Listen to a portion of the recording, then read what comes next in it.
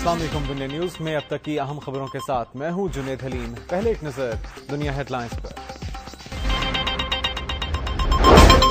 WikiLeaks ने इंकशाफ किया है कि साबिक वजीर खजाना शौकत तरीन ने फौज की तरफ से इमदाद की तफसीलात न बताने पर अमरीकी सफीर से राब्ता किया।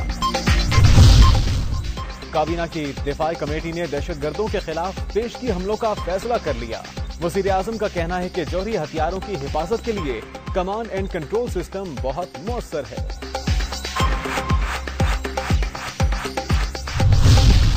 अमेरिका ने कहा है कि पाकिस्तान की दरखास्त पर वहां अमेरिकी फौजियों की तादाद कम की जा रही है। अरकान कांग्रेस की अफगान जंग की पॉलिसी पर नजरसानी की दरखास्त। मुस्लिम लीग नून के सरबराह मियां नवाज शरीफ सदर आसिफ अली जरदारी से उनके वालिद के इंतकाल पर ताज़ियत के लिए आज नवाबशाह जाएंगे। गर्मी बढ़ते ही गैस्ट्रो के मरीजों में इजाफा होने लगा। रावलपिंडी और इस्लामाबाद के सरकारी अस्पतालों में बेड्स कम पड़ गए। जॉर्जिया के दारहुकूमत तिबिलिसी में भी हुकूमत मुखालिफ मुजाहरे फूट पड़े। फायरिंग से 2 अफराद हलाक। पुलिस ने मुतअद्दिद मुजाहिरीन को गिरफ्तार कर लिया।